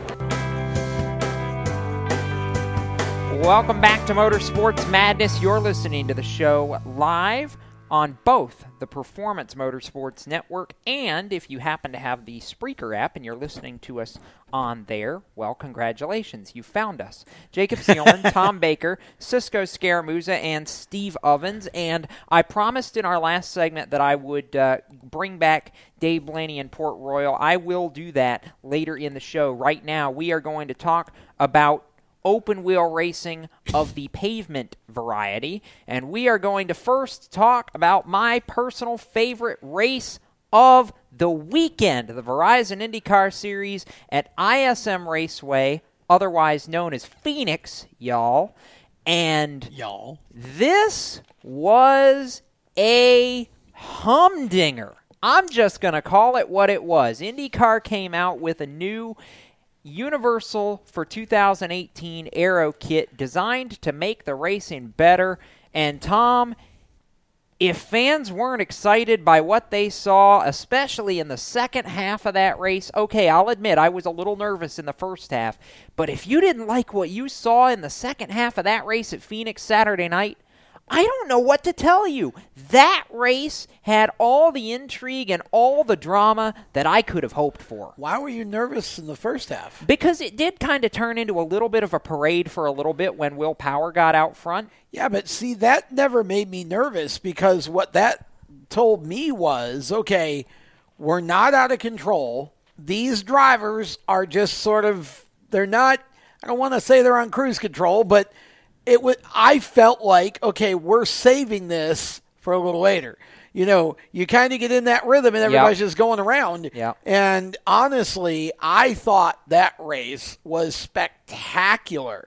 And the move that Josef Newgarden made to take the lead and eventually the win, that was a man show move. I mean, because let's face it, I mean, you had about 3 drivers in that race. Really, you had more than that. But you had 3 drivers that really, really stood out in that race.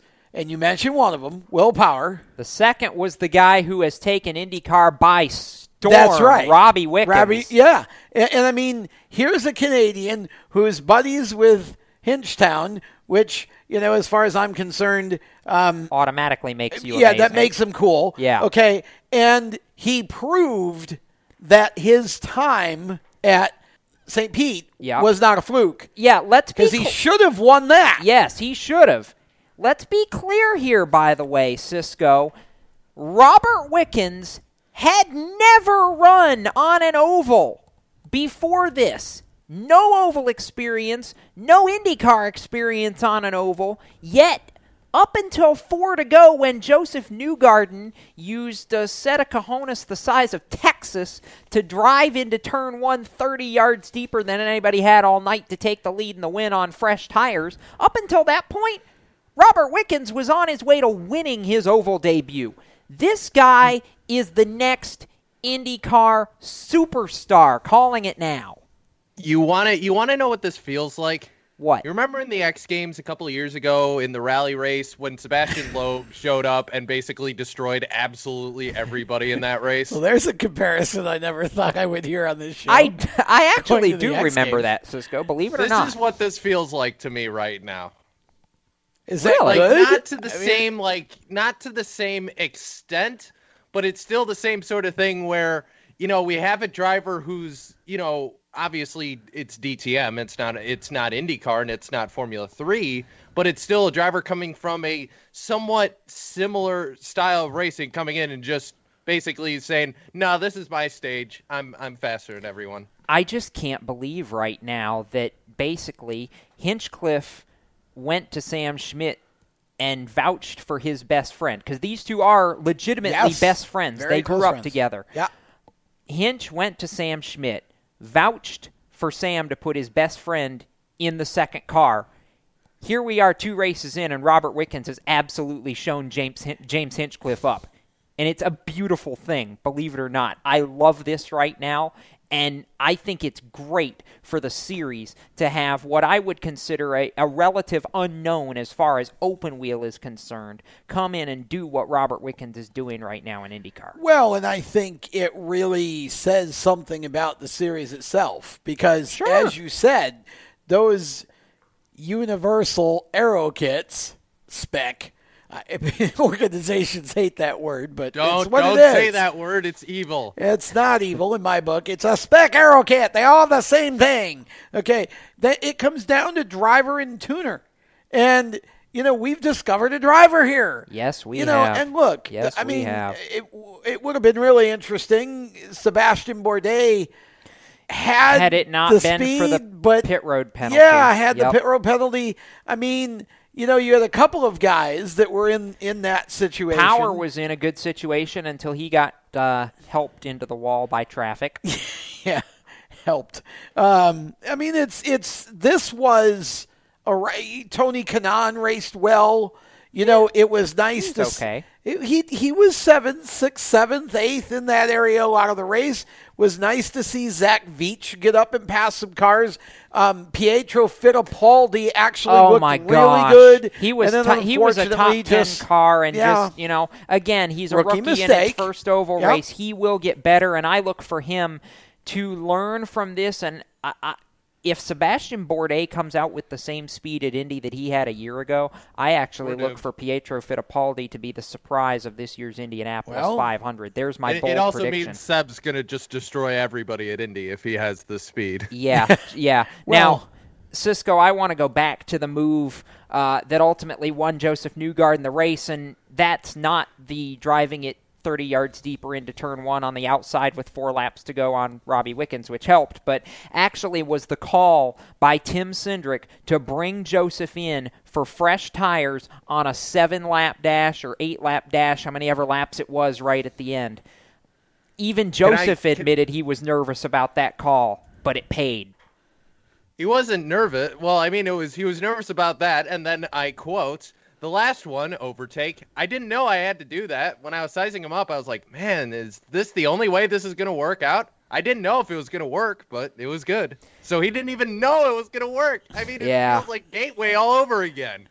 Well, like I said, Gateway last year was the first time we saw Josef have need a wheelbarrow for the set of cojones that he brought to turn 1, and we saw it again, Tom. He's now won back-to-back oval races. Yes, and by the way, can we also give some mad props to Newgarden and his teammate Simon Pagenaud for the autograph war that they're having? Yes. I mean, Pagenaud saying in the middle of the live interview, look inside your suit, and Newgarden realizing that Pagenaud had punked him inside the inside of the suit, and then Pagenaud going on to say, well, it's actually all of your suits, which I don't think that's true, but it was just funny. I wouldn't put it past Simon for it to be all of his suits. Yeah, just saying. It was just that.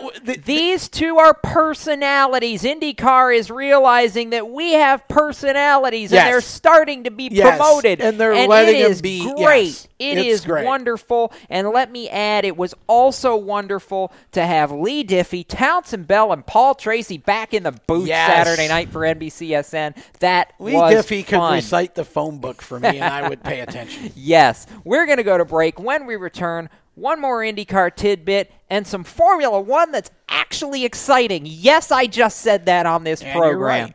Back with more after this. You're listening to Motorsports Madness live on Spreaker and PMN. Stay with us. Parents, your son or daughter has had their license for a while now, but you want to make sure they're prepared for any situation they may face on the road.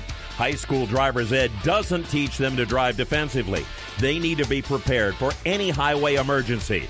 For less than a month's insurance, and a whole lot less, BSR instructors at Summit Point Motorsports Park in nearby Summit Point, West Virginia, will teach your son or daughter how to respond instantly and positively to unexpected situations on the road. BSR's specialized accident avoidance training teaches swerve to avoid maneuvers at highway speed, ocular driving, which focuses driving attention on ways to avoid accidents, vehicle dynamics and feedback, skid control and skid recovery, threshold braking on straights and progressive braking on curves, and off-road recovery techniques. This is stuff driver's ed simply doesn't teach. So call BSR today, 304-725-8444. Give your kid the skill set needed to drive safely and responsibly on the highway. That's 304-725-8444. You hear that? That's the sound of America's only sports car. That's right. It's a Corvette. But not just any Corvette.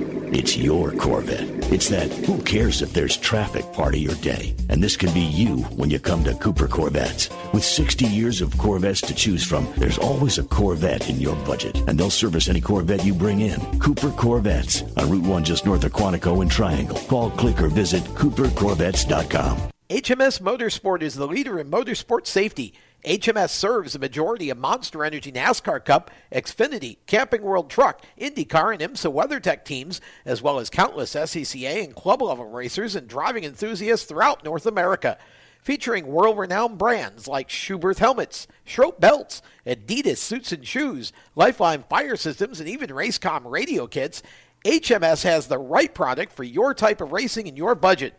Their representatives are experts on only one thing, making your track driving as safe as possible. With locations in Mooresville, North Carolina, and Danvers, Massachusetts, the HMS staff is always ready to take the time to help you find the right product for your safety needs. Don't settle for second when it comes to motorsport safety. Stop in to HMS Motorsport.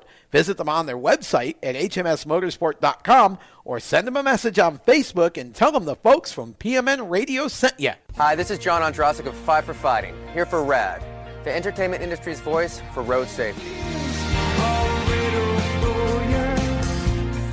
You know, style is a personal thing, and your lifestyle is your business.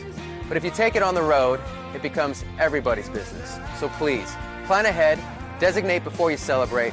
Friends, don't let friends drive drunk. A public service announcement brought to you by RAD, the National Association of Broadcasters, and the Ad Council. Hi, I'm modified driver Matt Hirschman. You're listening to Motorsports Madness on the Performance Motorsports Network. Welcome back to Motorsports Madness here on PMN and also live on Spreaker.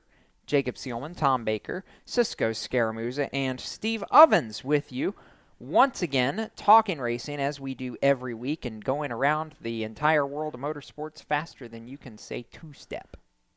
Maybe not quite that fast, but close enough. I had to get the two-step reference in because we were in Texas over the weekend. Yes. So, anyway, continuing to talk open-wheel racing for a few minutes, I actually want to continue on the IndyCar side for just a minute or two longer, Cisco, because this starts a fun stretch. We go to Long Beach this coming weekend, which is very interesting to me because albeit the star of Schmidt-Peterson Motorsports has been Robbie Wickens so far, we're going into the race that James Hinchcliffe won 1 year ago, and, well, I believe he could do it again, quite frankly. But what I really want to draw a note to was competitiveness. We needed something to go right for Phoenix this year. 9 different leaders, 7 different teams represented in the top 10 at the end of the race, 12 lead changes, which was the most in any Phoenix IndyCar race ever, and oh, by the way, Scott Dixon also went from 17th to 4th. So if this wasn't enough to be competitive and go, hey, guys, we made it better, I really don't know what to tell, anybody. And only 2 cautions, too. Yes. Yeah, I have to say, we had fun when the caution came out with like 15 to go and set up a dash. That was awesome. Yeah, no, I agree. But no, this was the test, and we know what comes next, at least as far as the oval side's concerned. So, I mean, that's gonna be the real test is when we go to the big track and find out what happens. But we still have a while before then. But not too long. I'm happy. A month. I'm happy with it. I am happy with it. Shout out, by the way, to Tony Kanaan, who made his 345th IndyCar start on Saturday night, which passed Elio Castroneves and gave Tony sole possession of 3rd in all-time IndyCar starts. I know that's one record that Tony did say after the race Saturday night. Sorry, Elio. I'm kind of happy to have this one. Sure. We're just going to find out Elio's going to, sabotage his car, and then the race at Indy will put him back ahead. Right. Elio would just be crazy to do that. But, Elio is also funny like that. So also a quick shout-out to Alexander Rossi, who made 53, Tom, 5-3 on-track passes. Out of the basically 24 cars that started the race Saturday night, there was only one car that Rossi never passed on track, Pietro Fittipaldi. He passed everybody else at least once. Wow. Yeah, like I said, it just was I thought it was a great race, and I really feel like the IndyCar series is in a good place right now and looking very forward to the next month for sure. You know what else was a good race? And this is the first time I've said this in probably 2 years. It's the first time I may have agreed with you ever. Formula One was a good race. Yes, it was. The Grand Prix of Bahrain, Cisco, saw one of the most competitive finishes, most hold-your-breath finishes, most electric was the word that I used when I was writing about it on Sunday, finishes that we've had in a long time. Sebastian Vettel on old tires, and I mean really old tires, doing everything and proving why he's a 4-time world champion to hold off Valtteri Bottas on better rubber in an equal car.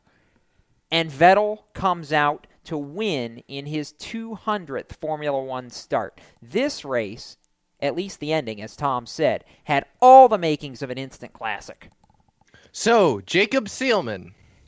Yes? I ask you then, are we still living in Lewis's world? I'll be honest with you. After Sunday, I'm just about ready to blow this championship wide open. Well, because you welcome said to the party. After the first race that you thought Lewis was still very much, this is Lewis's show and he was going to destroy everyone. But he didn't even finish second, he finished third. Well, you also have to take into account that Kimi got taken out with the incident that happened on pit road. And I also want to add to the fact that Lewis was 5 positions down off the start because of a gearbox change on Friday. So let's add that he did have to come from 9th.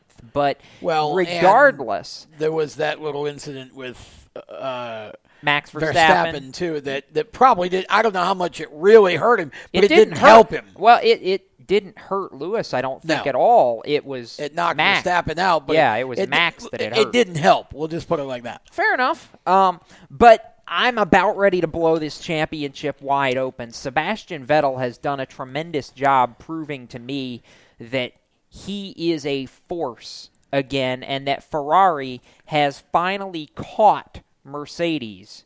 Mercedes is not the end-all, be-all anymore, and I thought it would be longer before we would say that, but I believe that Ferrari has actually drawn level with Mercedes from a car standpoint at this point. Well, I don't know if I want to say that. I think Vettel was pretty close last year. I don't know how much of it's Vettel and how much of it's Ferrari. I think Vettel, in some ways, keep in mind, all weekend we saw Kimi Räikkönen have the same or better pace, which we have not seen that in the past. That's why I'm saying I believe Ferrari has caught Mercedes. But I got to tell you, I mean, what happened with Kimi in the pits, and this was the second unsafe release of the weekend for them. I mean, look, you know, these 2 and 3 second stops are wonderful, but Will Buxton said it. Then there again, comes a point they're where not.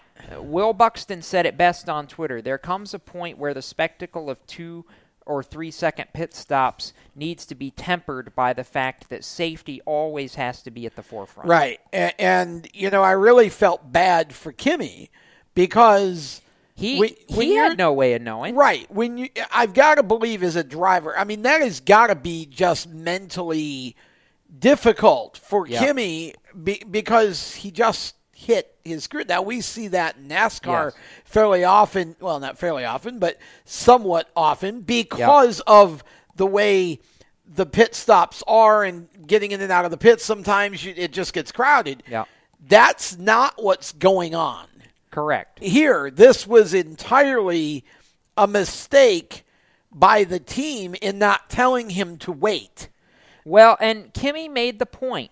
he had the green light, which signals to them that all the service is done. That's why I said somebody needed to tell him to wait. Yeah. Because they were still doing work on the left rear. So I felt bad for that. Well, it wasn't that they were still doing work. The work was done. The crew member just had not moved back out of the way. That tire that was on the left rear was never taken off. They said on the broadcast that was the tire he came into the pits on. They never fully even got that tire off. Which means the wheel nut got stuck. Right. So I don't know how the green light, I don't know who's responsible for that, but whoever's responsible for that green light is the one that needs somebody needs to fix that. I think that's all done mechanically. You know, somebody needs to fix that. But anyway, at any rate, it was a great race. Yes. But can I give No, you can give your shout out in a minute. Before we get off the subject, I want to make a point specifically and call attention to the fact that the Ferrari mechanic who was struck, Francesco Cigarini, is number one, mobile. Moving. He's on crutches as of earlier today. Posted an Instagram video from the hospital. All the work that they've done has gone well. He's casted up. Thank God. And it all accounts looks like it's going to be a full recovery. So we're all thankful of that, and definitely sending thoughts and prayers out to Francesco and to the whole Ferrari family. We want to see a quick recovery and have him be back at the track soon. Okay. Now you can give your shout out. And you know where I'm going with this. Under the category of things I never thought I'd hear myself say on one of these shows this year, Toro Rosso finished 4th. Well, okay. How about Pierre Gasly? Okay. You didn't do it right. Not Toro Rosso finished 4th. Toro Rosso finished 4th at Singapore last year with Carlos Sainz. Oh, that's right. I forgot about that. More importantly, Cisco, Honda finished 4th. Yes, exactly. Now I put we have a chat where we toss things around. I encourage you. There's a website called HasHondaWonYet.com, and it's a counter of how long it's been since Honda's won. And their last win was 11 years, 8 months, and 6 days ago. This might actually be a thing someday. Well, listen. I wrote about this, actually. If you go to the homepage on speedsport.com, you can read. I chronicled the whole weekend. This is not something that was particularly surprising to me because both Toro Rossos had pace all weekend long, and particularly Pierre Gasly. He was in the top 10 in every practice session. He qualified 6th, got elevated to 5th on the grid after Lewis Hamilton's grid penalty. He took 4th from the Red Bull of Daniel Ricciardo on the start, got passed by Lewis Hamilton on lap 8, and then got back to 4th after the issues for Kimi Räikkönen. This was not a fluke. Pierre Gasly had pace all weekend, and Tom, might I add, it took Toro Rosso 2 races with Honda for them to embarrass everything that McLaren did with Honda in the last 3 years. McLaren's best finish with Honda in 3 years was 5th.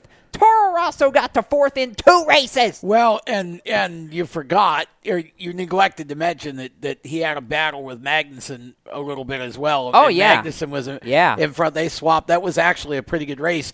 But for those who don't know Pierre Gasly, go to Instagram. If you're on Instagram and search him and follow him, Pierre is a really personable. He's kind of, you think about Bubba, Blaney, whatever.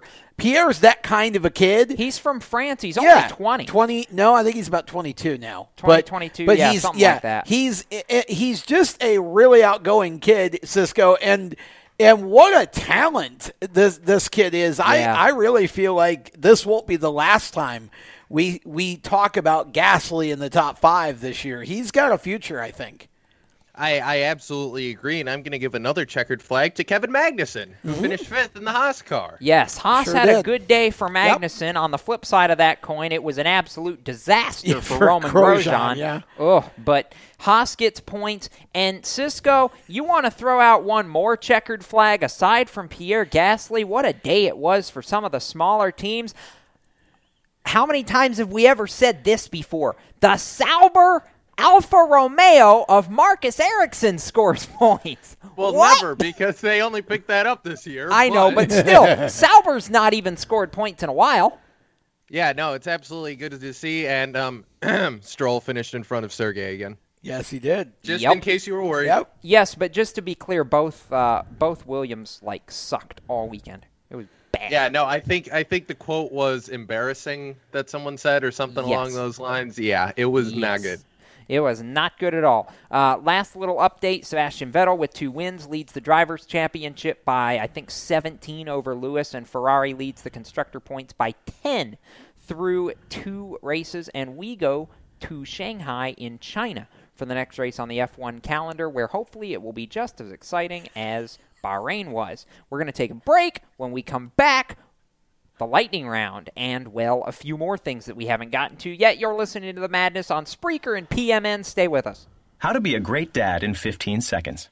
Bike ride, go fish, walk in the park, phone call, milkshake, play catch, picnic, fly a kite, tell jokes, laugh, talk, read a story, tell a story, bumper car, swing set, bowling, pillow fight, cut loose, stay tight. Whew.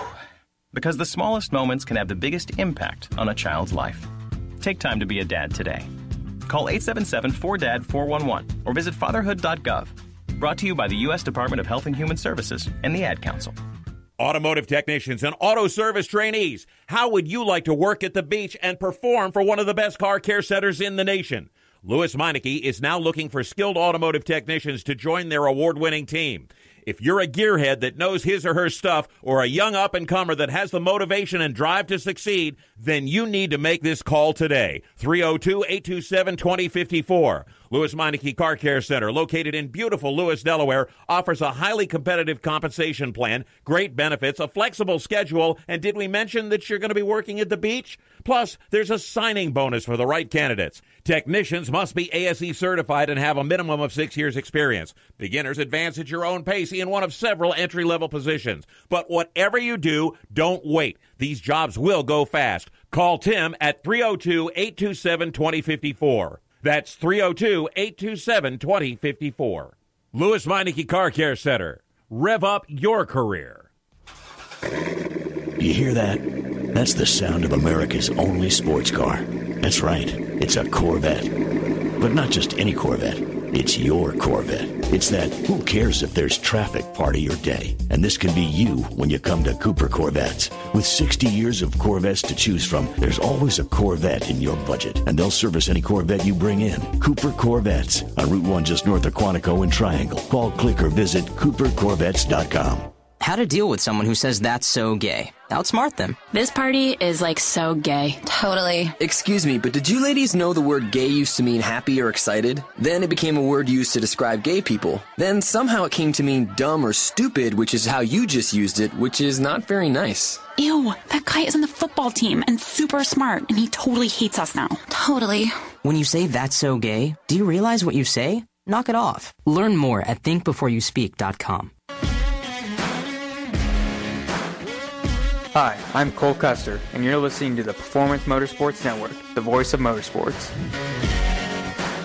Shout out, by the way, to Cole Custer having Thompson Pipe Group as a sponsor on that 00. The first time maybe ever in the Xfinity Series that we have seen the 00 not have Haas automation on it, but great to see some different colors for Cole Custer in Texas over the weekend. I know the folks from Thompson have been longtime supporters of him going back to his early racing days in California. Cisco, before we get full on into our final segment here, I'm Stat Boy, but you have a Stat Boy stat? Yes, I have a stat because you want to talk. We were talking about could Honda win possibly one day. Yeah. It's been 11 years, 8 months, 6 days since then. The last driver who won for Honda, Jenson Button in Budapest. Last time McLaren won was 5 years ago, 4 months and 15 days ago, by Jenson Button in Interlagos. You don't have to look it up because we already did. So if you want to snap your long losing streak, just toss Jenson Button into the car, apparently. They would have to bring him out of retirement to do that first. I'd do it. Bring him back in Monaco? Maybe have Jenson win another Monaco Grand Prix? Why not? Maybe. It's possible. We'll see. Anyway, on to our lightning round. The first thing I want to get to before we get to the whole straight line and Supercross and all that good stuff is go back to, Steve, what we were mentioning earlier in the show, Port Royal Speedway. Not only does Dave Blaney take the Pete Grove 70 car and drive around the modern era king of the posse, Greg Hodnett, he then survives a last lap slide job by Lucas Wolf, turns it back underneath him coming off turn 4, beats him in a drag race coming to the line, and as we mentioned earlier in the show, Dave Blaney joins son Ryan as a winner on Saturday. I could have picked a lot of places for Dave to win his first race in the 70 car this year. Port Royal was not necessarily high up on that list, but dang if that wasn't cool. No, I don't think it would have been on Dave's list either. And not only to do that, but to outdrive Greg Hodnett and get by him, and then outlast a last-ditch effort from Lucas Wolf, who, by the way, I mean, talk about 3 drivers that we could talk all night about. Yes. And Lucas Wolf, who, formerly on the Outlaws Tour, Lucas Wolf in recent years, Jacob, one of the best 410/360 sprint car drivers in the country. I mean, definitely. This guy can run Central PA. He comes up here to Central New York a whole lot more than we've ever seen him run up here before, and he's winning races up here with the 360 Tour. So congratulations to Dave Blaney. What a day for the Blaney family on Saturday. It was a great day. That was cool to see, and I know it made Ryan smile when he got back to the coach and saw that all that had gone on, Tom. So I want to turn now to the straight line contingent, the debut of 4 Wide Racing in Vegas. That was a really creepy voice. Just saying.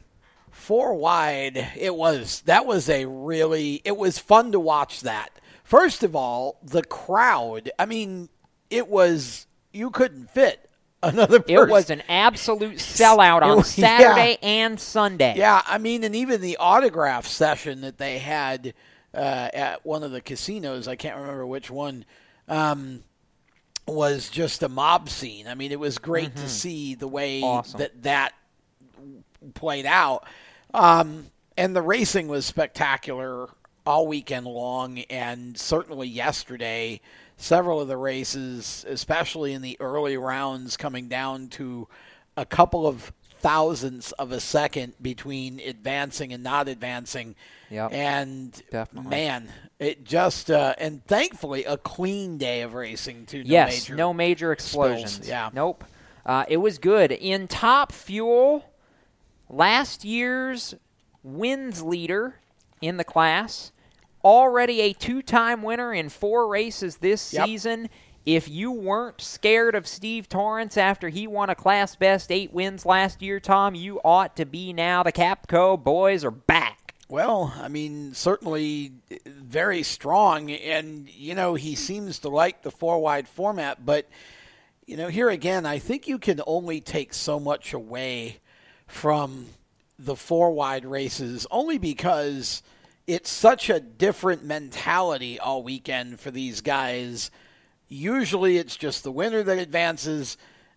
In this format, it's top two that advance until the final. So I don't want to diminish what any of the winners did or take away from what you said about Steve. You always have to be watching for Steve Torrence. Yes. I'm just saying that based on the fact this was a 4-wide race, there were several drivers in each of these classes that were bullet fast. But again, when you're racing 3 other guys or girls in some cases, folks, racers, you really. I mean, again, it can be a thousandth or a 2,000ths of a second that makes the difference. It was nuts, and we didn't see too many DNFs. No, for the most part, yesterday at least, it was 4 down the track. You had your some that red lighted, whatever. There were quite a few red lights. Yeah, I mean, but and not a whole bunch of mechanicals. Right. Now, I want to add to this, in Funny Car, a red light, as we mentioned, gave J.R. Todd and the DHL Yellow Fellas the win in Funny Car. That's what they call them, the Yellow Fellas. Yellow Fellas. That's a Connie Kalita thing. But J.R. Todd winning his first 4-wide race in funny car after TJ, Tommy Johnson Jr., who was bullet fast, Tom, red lit. He threw it away. And JR ended up with a double hole shot. He ran the slowest elapsed time of the 3 guys that made it down the racetrack, and yet he ended up winning because he left the starting line first. Yeah, I mean, and you saw a couple of different situations similar to that throughout the day. That's why I just think the 4-wide, and I wouldn't want to see every track be 4-wide because I think it would kill the novelty. Yeah, exactly. But having 2 of them a year now. One out west and one out east. Yeah, because it changes the entire complexion of the way a weekend goes, and it makes these teams have to do a little bit of a different chess game. You got to think about what lane you're going to be in and how to, absolutely. It's a whole different deal. And in pro stock, this was crazy, wasn't it? And yet again, it comes down to reaction time. Vincent Nobile breaks an almost 2-year losing streak to beat all the KB boys and get it done. I love this. Vincent's one of the young guys. He's done a good job. And by the way, the Seattle Supercross on Saturday was, I'll call it what it was, an absolute slop pit, Tom, in Seattle. But when you talk about muddy races, there's nobody better at a crazy race and crazy conditions than Kawasaki and Eli Tomac. He did it again. Well, but Jason Anderson's still the points leader. Well, he is. But again, this was Eli Tomac doing Eli Tomac things. Yes.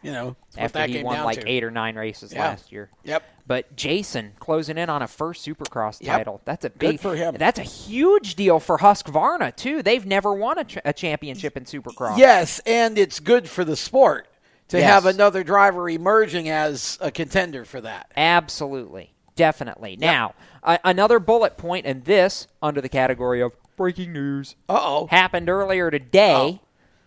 Bobby Labonte is back, y'all.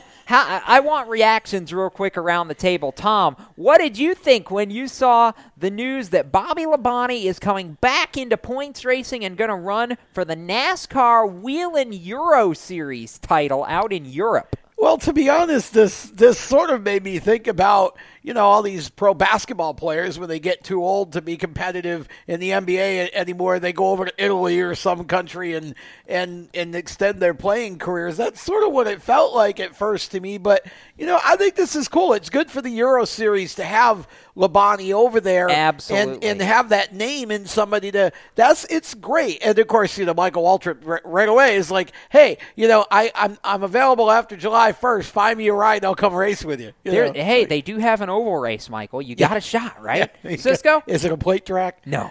I mean, he was over there. Wasn't he the grand marshal for the race? I want to say it was one of the Zolder races. I think he was actually over there already. Bobby's run a couple Euro races. This is not Bobby ran the Brands Hatch race last year. That's what it was. Yep. He raced in the Brands Hatch race last year. Got a top 10, too. Yep. Steve? Hey, I mean, any thoughts? If he's having fun with it and he's growing the sport, I'm all for it. I got no complaints. For sure. That was easy. The second time tonight, the button's back. I would have thought that it would have taken something a little more for Bobby Labonte to make his way back behind the wheel.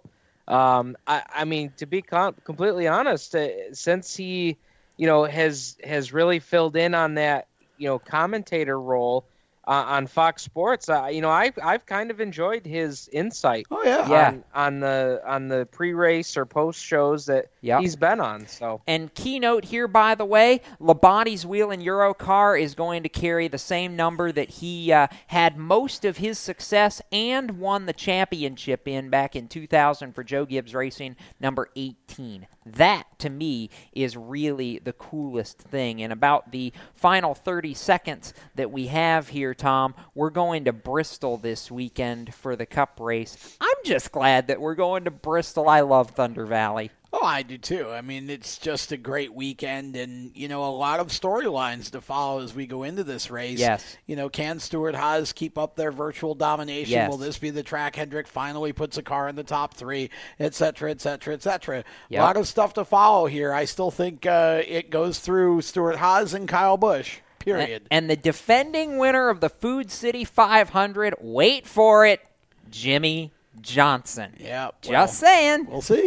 We will see.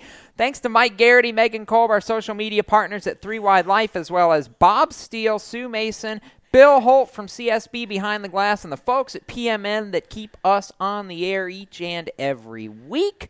Also, special thanks to JD Motorsports and our special guests for tonight's show, Ross Chastain. How much fun was that to have Ross in the building with us? So, for Tom Baker, Cisco Scaramuza, Steve Ovens, I'm Jacob Seelman reminding you to keep it off the wall. And, hey, if you're headed to a racetrack sometime in the not-too-distant future, one of us might just catch you out there. Folks, have a safe racing weekend till we meet again. You've been listening to Motorsports Madness with the Race Chaser Online crew. Stay tuned to Performance Motorsports Network for more race talk. For the latest motorsports news, visit racechaseronline.com.